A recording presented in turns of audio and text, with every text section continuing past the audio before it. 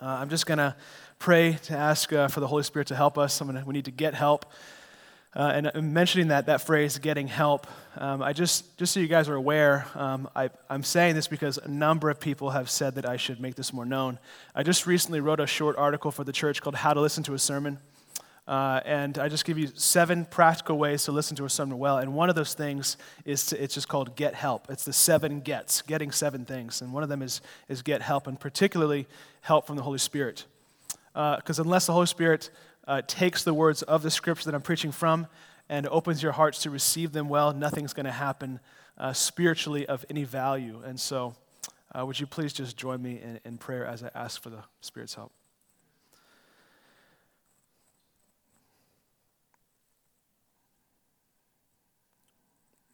The one who gives thanksgiving as a sacrifice is the one who glorifies you, oh God.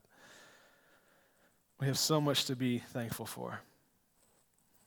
Not only life and breath and everything that we have, but most specifically your Son Jesus. And then he's the anchor for our souls. He's my anchor right now. I can feel him as my anchor right now. Holy Spirit, help me to preach with joy, preach with clarity, power, preach with a pastoral heart. Pray for these people's hearts as well, that you would make them receptive and open to all that you would have to say to us today. May you be honored and glorified in all of us this morning. In Jesus' name, amen. So we've been in the book of James for a past few weeks now, and it's been really, really just a delight. I am burning inside to preach James 4 to you guys today. And Pastor Mike just preached just the last section in James chapter 3 on the difference between heavenly wisdom and earthly wisdom, and how one of the primary products of having heavenly wisdom given to us from the Spirit of God is it produces peace amongst a people. So James chapter 3, verse 18, it'll be up on the screen. It says, and a harvest of righteousness is sown in peace by those who make peace. And what James is, he's not going to move on to a completely new topic, leaving that one. He's saying, he's not saying, okay, I'm done with that. Now we're talking about a new thing. He's actually setting himself up to address an issue in these people that's disrupting the peace that is meant to be produced by heavenly wisdom. And so he sees dysfunction, he sees disorder, specifically in the specific way it's being expressed is in conflict, arguing, debating, in quarreling and warring amongst these people. And so if you look at verse 1, verse 1, he asks a question. He says, what causes quarrels and what causes fights among you? And then in verse 2, he even talks about how there's murder in the community. And I don't think he's talking about literal murder. James is kind of an expansion of the Sermon on the Mount that Jesus taught. And Jesus talked about how hate can actually be a form of murder. So I don't think he's talking about literal murder here. He's more talking about hatred in the heart. And even down in verses 11 through 12 today, he talks about how there's slander happening. People are speaking evil of each other. People are judging each other. And so there's lots of disorder and dysfunction in these people. Now, before I kind of move on and go a little bit deeper, I think this very easily applies to us. I mean, you can just ask yourself, where is their conflict? Where is their quarreling? Where is there a sense of tension between people, you and someone else in your life? I mean, what was the last quarrel? What was the last fight that you just got? A lot of you is probably on your way to church today with your spouse who's trying to get your kids into the car. And so this exposes a lot in us. Maybe is it in your family? Is it with a parent? Is it with a child? Is it with a sibling? Is it with a coach? Is it with a teammate, a classmate? Is it with a pastor? Is it with a leader that you used to think you could trust, but now you can't trust anymore? Or maybe it's with a coworker, maybe it's with a boss. Right? This exposes a lot in us. It's very easy to see that this is very relevant to us today. And James, like a good pastor, he does not immediately jump to practical things. He does not immediately say, here are 3 tips for how you can resolve quarrels and conflict in your life. He does not immediately jump to 7 cute little principles to instill peace in your relationships, in your marriage. He's a pastor. Notice he even asked them a question. He's not preaching at them, he's pastoring them. And the reason why he's asking a question is because he's trying to draw out their hearts. He's not just addressing the superficial issue. He's trying to get underneath what's at the heart of the matter. He says, what causes quarrels? What causes fights? The cause is the thing underneath that's producing something. So, I want you to think about something. How would you answer James's question? Pretend James is sitting down with you at Starbucks, and you're like, oh my gosh, this person's driving me crazy. I've got this conflict with my wife, my boss, my spouse, my brother, my sister, my whatever. I've got so much stress in my life. This thing is this. And we're talking about all these things on the outside, and James is going, I know, I hear you. That stuff is legit. At times, there are things that create disorder and dysfunction in our lives that are outside of us, but James is going, just hold on a second. Before we get there, let's get underneath. Let's deal with what's going on in your heart. James would say to you, yes, there may be stress, but that's not the main problem. Yes, people might be not giving you the respect that you want, but that's not the main problem. This person might be speaking to you a way or treating you a certain way that's driving you crazy, but at the end of the day, putting those things aside, there's something going on deeper. And James would say to you, and this is my main point today, disordered life is the result of disordered loves. There's a clever saying by a young preacher named Kevin DeYoung. He said, preaching makes bad art, and art makes bad preaching. Art is meant to make you go, what's he saying? This is kind of what I get out of it. I'm not really sure here. Preaching is meant to make you go, this is exactly what I'm saying. Don't get it twisted. So when you go home today and someone says, what was the sermon about? You're going to say this. Disordered life is the result of disordered loves. He goes on to say, second half of verse 1. He answers his question with a question. So what causes quarrels? What causes fights among you? Is it not this, that your passions are at war within you? See where he's going? He's going on the inside, within you. Let's talk about you. And he says, passions. I don't like this translation. There might be a footnote on your Bible, and you go down to the bottom. The literal translation is pleasures. Your pleasures are at war within you. The Greek word, I just love this. The Greek word is hedone. Where do we get that from? Hedonism. Hedonism is the pursuit of pleasure. It's a life devoted to pleasure. And James is saying, the reason that you have all this conflict, all this dysfunction, all this disorder, chaos in your life, you have disorder inside of your heart loves. You have disorder in what your heart is trying to find pleasure in. But what is it? What is it about pleasures in my heart that are disordered and off that would cause conflict? How does that relate to the disorder in my life? Notice what he says in verse 2. You desire and do not have, so you murder. You covet and cannot obtain, so you fight and quarrel.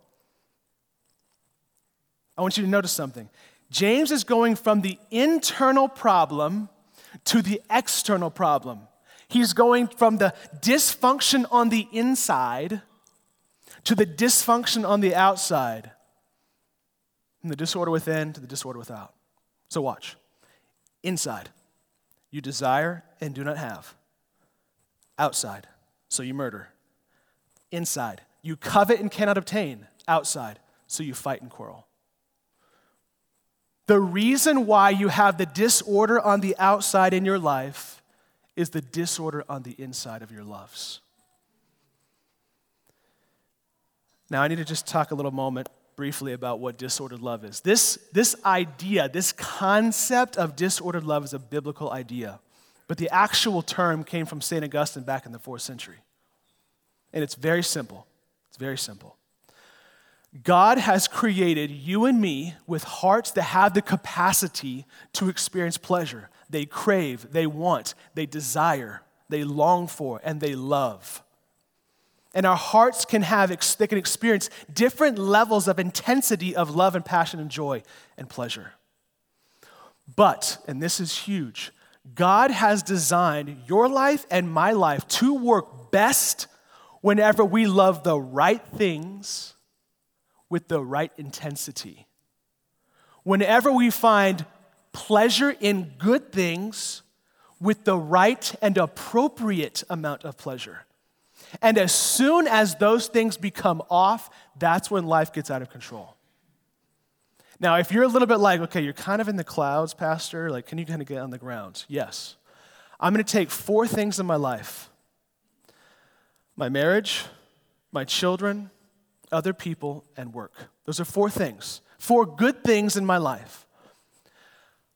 God has designed my life to work best for me to find most love and most joy and most pleasure in my wife. Just under that, my children. Just under that, other people. And just under that, my work.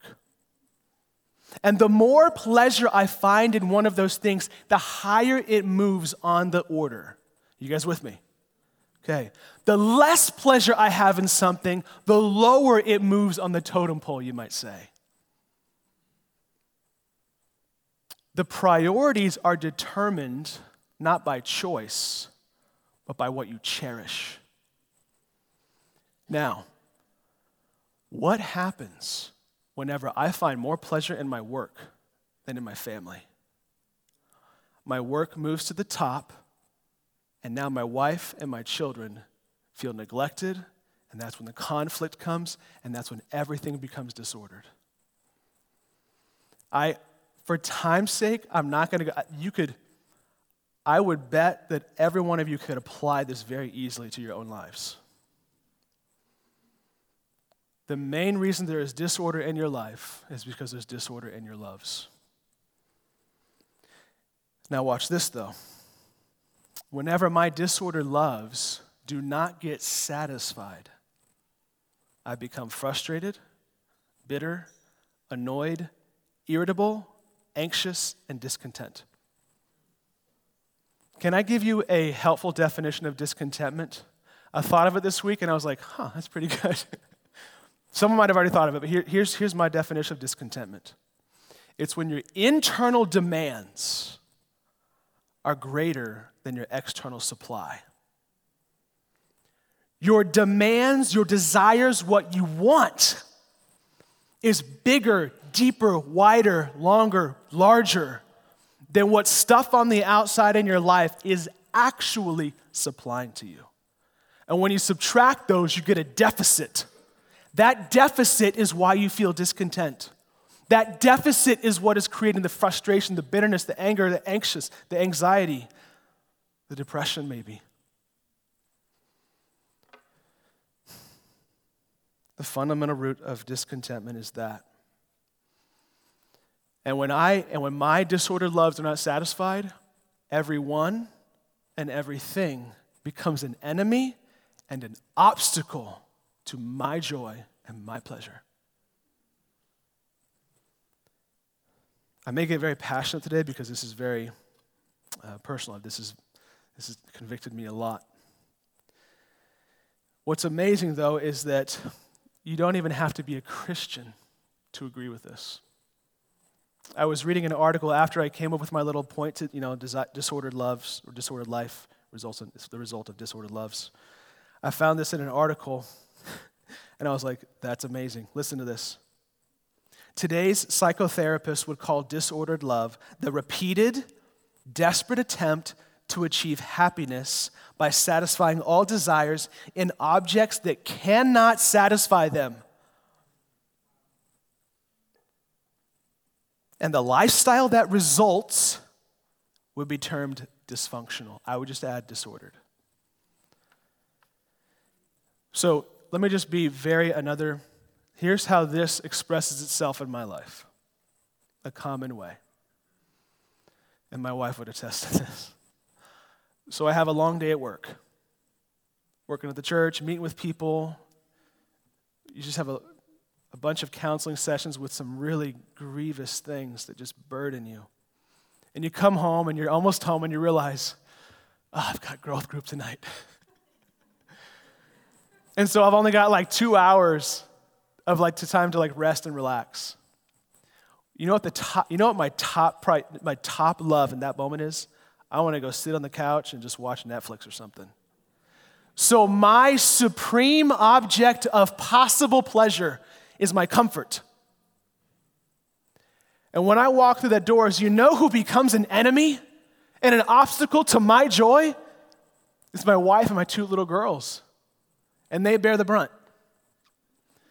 Dads, do you realize the power that you hold in your hand for the happiness and the flourishing of your home? The ethos of my family rises and falls by how daddy walks through the door.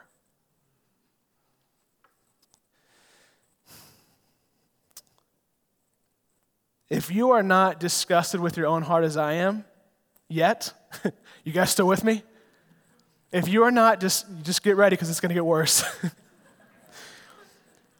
James is going to say that when that happens, here's what Christians like to do. We will then go one step further, so our loves get disordered, our lives get disordered, and then we will go to God and ask Him to make our lives ordered. He becomes a servant to our desires. Watch this. Watch. Verse 2, second half of verse 2. You do not have because you do not ask. You don't even pray. But when you do pray, you ask and do not receive because you ask wrongly to spend it on your passions. That word passions, same Greek word, hedone. Your pleasures are all out of whack. So that results in this disordered life. And then you run to God and you say, hey, God, fix this thing. Despite the fact that the reason I have a disordered life is because of my disordered loves. So we will go to God to have Him reorder our disordered lives, but we will not have Him reorder our disordered loves. We'll say, don't touch my heart, but you can touch my life.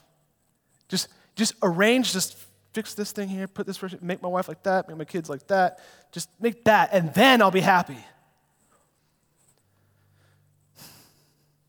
But it's never going to work like that. Because we want the best of both worlds. We want the disordered loves with the ordered life. And we'll even use God to make it happen. But God He's not going to be treated like that. That's why it says, you ask and do not receive. Because I'm not here to serve you in your pleasures and your passions for the things of the world. The implications of this for your own prayer life are massive, but it's a whole nother sermon. Now, James he's going to get to the very rock bottom of the issue. He's going to get to the rock bottom issue. Look what he says in verse 4. You adulterous people. The literal translation is you adulteresses. You might have a footnote in your Bible and it'll say at the bottom. Why that's interesting is because adulteresses is when you speak to a woman. But there's men and women in the church. So the guys are going, what's up with that?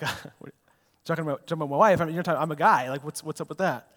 But if you remember, he's talking to Jewish people. So they know their Old Testament. And they know that God, throughout the whole Old Testament, has always referred, not always, but most of the time, a lot of times, refers to his relationship with his people as a husband and a wife. Isaiah 54, verse 5. For your Maker is your husband. Your husband, the Lord of hosts, is his name. And the Holy One of Israel is your Redeemer. The God of the whole earth is he called. But what are they doing that would caricaturize themselves as adulteresses? And it has to do with the way that they're praying. You ask and do not receive because you ask wrongly to spend it on your pleasures, you adulteresses. James is equating these people. This may sound harsh, but it's James talking here, not me. He's equating these people with a woman who finds very little pleasure in her husband, goes over here and begins to find pleasure in other men. She wants to go on a weekend getaway, doesn't have enough money, so she gets frustrated. So she goes back to her husband and says, "Can I please have $1,000? I'd like to go on a weekend getaway." This is what these people are doing. This is what, whenever we treat God like that, that is what James is saying we are equated to.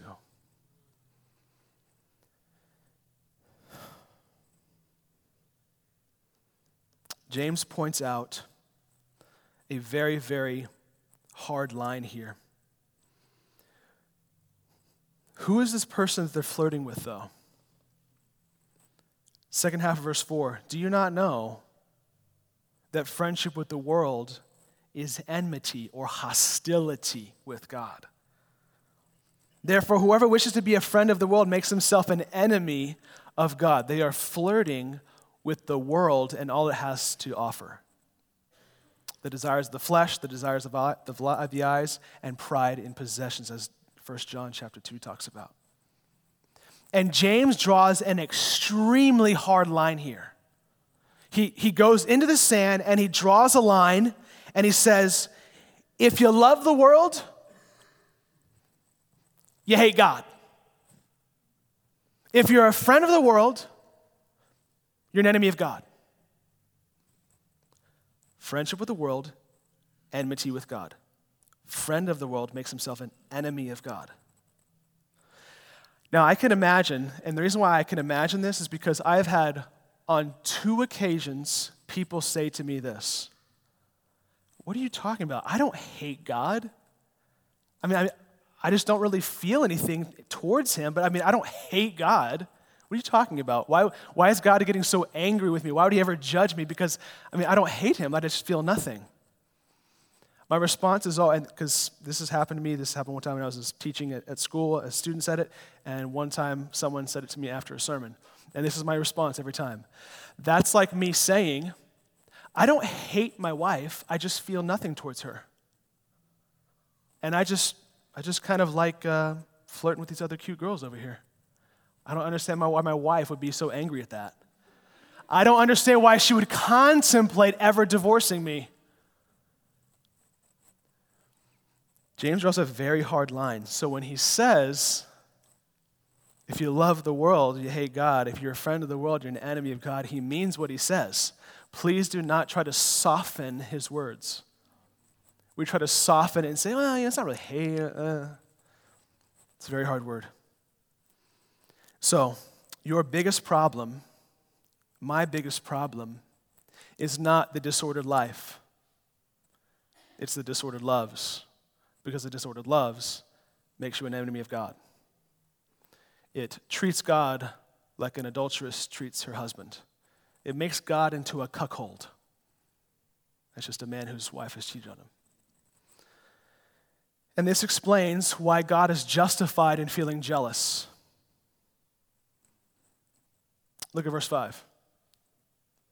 Or do you suppose it is to no purpose that the scripture says, he yearns jealously over the Spirit that he's made to dwell in us?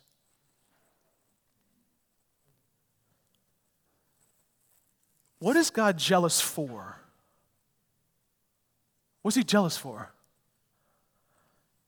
Exodus 34:14. You shall worship no other God, for the Lord, whose name is jealous, is a jealous God. God is jealous for your love and worship of his glory. God is passionate about the praise, adoration, and enjoyment of his own majesty and magnificence. He is jealous for that from us. Now, I could imagine people in here thinking, that's a little bit weird. And I totally understand it. It's one of the reasons why C.S. Lewis was hesitant about becoming a Christian. It actually caused Oprah Winfrey to leave Christianity. But the only reason it sounds strange that God would be jealous for my worship and praise and love is because you don't realize this. Hedonism, I'm saying hedonism because James uses the word hedone, right? You with me there? Okay. Hedonism and God's glory are a perfect match made in heaven. I'll put it to you another way. My passion for pleasure, every single one of us in here is passionate for your own pleasure. We are zealous to find joy. It's why everyone continues to live, that they might find more pleasure. My passion for pleasure and God's passion to be praised are the same passion. They're the same passion. Think about it in the disordered loves thing that I told you guys, my wife, children, other people, work. The more pleasure that I find in one of those things, the higher they move on the list. The less pleasure I find in something, the lower they move on the list. Thus, the only way that I could ever glorify God is if I find him as my supreme, ultimate, most exquisite pleasure to my soul. If that is empty, if that is gone, how could I possibly glorify God if I find very little pleasure in him? You cannot glorify, you cannot honor what you find very little pleasure in. Thus, when God says, stop flirting with the world and praise me, it's as if he's saying to you, stop pursuing limited joy in the world and pursue unlimited joy in me. Stop seeking measured pleasure in the things of the world and seek after the pleasure you can't measure in my son, Jesus Christ. That little phrase, Jesus, pleasure you can't measure, I'm trying to get a copyright on it because I've given a message a couple times called Jesus, pleasure you can't measure. I actually wrote a poem on it because I'm so excited about it. His pleasure you can't measure. His satisfaction never losing its traction. His greatest enjoyment that never goes on unemployment. His fire-like fascination that results in endless celebration. I'm going to stop.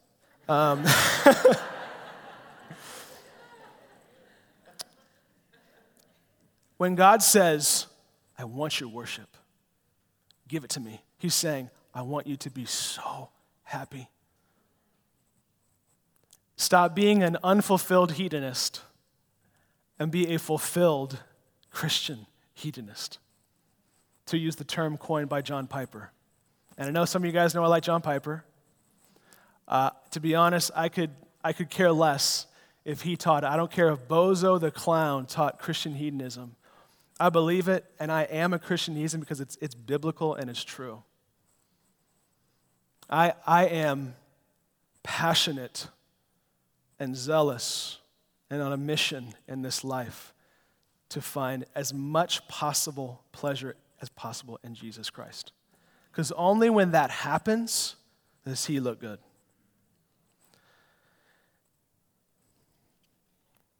And it's when you realize this, it's all over the Bible. Psalm 63. My soul will be satisfied as with the richest of food, and my mouth will praise you with joyful lips when I remember you upon my bed and meditate upon you in the watches of the night. Psalm 16:11, in your presence is fullness of joy. At your right hand are pleasures forevermore. Psalm 43, I will go to the altar of God, to God my exceeding joy. Psalm, I wrote it down here, 36. You give us drink, O God, from the river of your delights. The audacity of David to say that God is a river of delights. That when I come here on Sundays, I'm sitting at the mouth of a river and I'm like, keep the drinks coming, Lord. You see, because the reason why we go to things like alcohol, it's not sinful to drink alcohol. It's not sinful. But you have to enjoy it in limitation. Temperance. Temperance is a virtue in the world. Indulgence is a vice. I was walking through the mall the other day and I saw an advertisement, indulge every craving. I was like, yes, in Jesus Christ I will. It was a dumb chocolate thing and a girl was like, I was like, that's so stupid. But with God, this is going to be this might be a category shift for some of you. With God, temperance is a vice. And indulgence is a virtue. Indulge. It is only when I continue to... Why do you think Jesus said, whoever comes to me shall never hunger? Whoever believes in me shall never thirst. Why would he talk like that? Because he's saying, I'm the one source that you can indulge in as much as possible, and it is never wrong. It is in fact right. It is in fact fulfilling your purpose for existence. Now, I'm going to try to start landing the plane now. So in summary, what causes quarrels, what causes fights among you? You're experiencing disorder and discontentment and dysfunction in your life because you have disorder, discontentment, dysfunction in what your heart loves and what it takes pleasure in. You are merely a hedonist. You are not a Christian hedonist. Your pleasures are at war within you because you've sought them in everywhere else except for Jesus Christ. And you even go to the extent of asking God to fix your life to satisfy your disordered pleasures. And that's why there's disorder and chaos and conflict in your life. Because if I'm satisfied, if I have everything I need in Jesus, I'm the freest, happiest, most joyful, generous, gracious man I could possibly be. So, some of you guys might be thinking like, okay, I get it. All right, I got it. James is hitting me hard. Okay, now what do I do? Because here's the problem. Our loves are out of order. So the last thing we're going to ask today is, how do we have our loves reordered? And I'm going to give you the answer in a sentence, and I'm going to show you from the Bible, because who cares what I say if it's not actually in the Bible? Here's the answer to the question. How do you have your loves reordered then? Let the beauty of the gospel lead you into humble repentance. Let the beauty of the gospel lead you into humble repentance. You see, when a man has been cheated on by his wife, the natural response is to put up walls and to withhold his love and to wait until the woman can prove herself to be trustworthy, and then he might slowly begin to drop the walls and give his love once again. And the reason why I'm talking about this is because James has talked about how we can make God and you can commit adultery on God. If a man responds like that, that's in a sense, that's just. She's lost the right to be trusted. But praise God, he's not like us. Look at verse 6. But God gives more grace. That's the turning point, right? James he's going real low, you adulteresses. Friendship with the world, enemy of God. Where sin abounded, grace abounded all the more. I mean, when I was studying, I was asking myself, more grace than what, James? I think that's the point. Just more. More than all your sin. More than all your spiritual adultery. More than all your disordered loves. More than all of it. But how did God show grace to people like this? How does he show grace to people like this? You see, God did not withhold his love. In fact, he did not withhold his only son. He gave his son, Jesus Christ, who broke through the walls, right? The walls were up because of our spiritual adultery. He broke them down with Jesus Christ. And he came into the world and he exposed his son to mockery, shame, abuse, sin, condemnation, judgment. And he took it all for his faithless, or his unfaithful bride. There's a law in the Old Testament that said if a woman or a man were caught in adultery, they take that person, put him in the middle of the congregation, and they stone him to death. And what the gospel says is, Jesus did not say, I'm throwing the first stone, who's throwing it with me? He put his stone down, he took his wife and he said, sit over here, sweetie. And he stood right in the middle. And he said, throw the rocks at me. Throw the rocks at me. Kill me instead.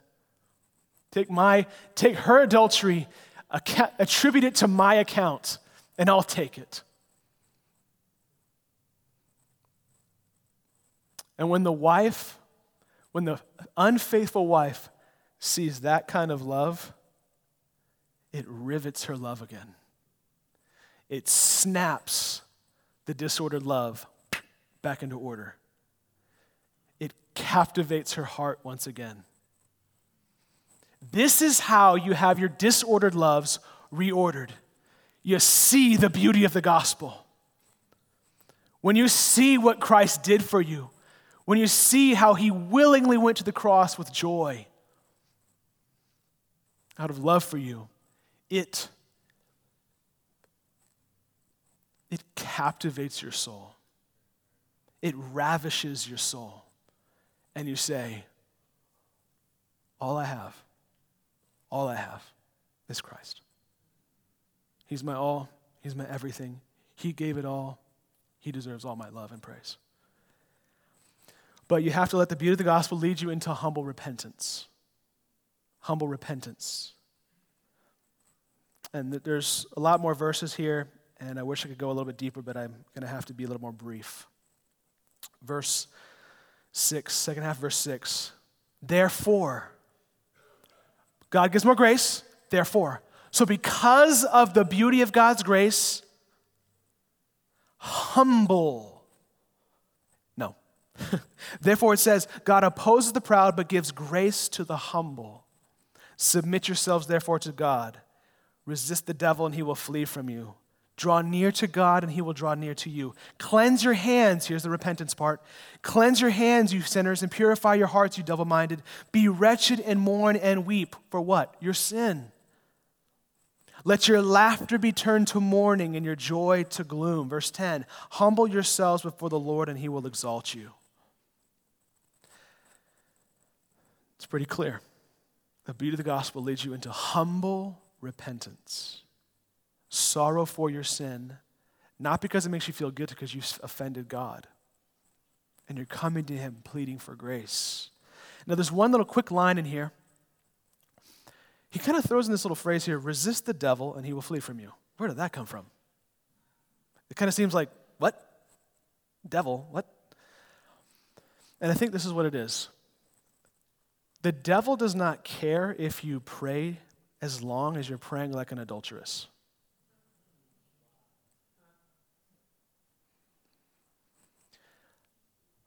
What the devil wants when you're praying, he tries to convince you that God's stuff is more satisfying than God.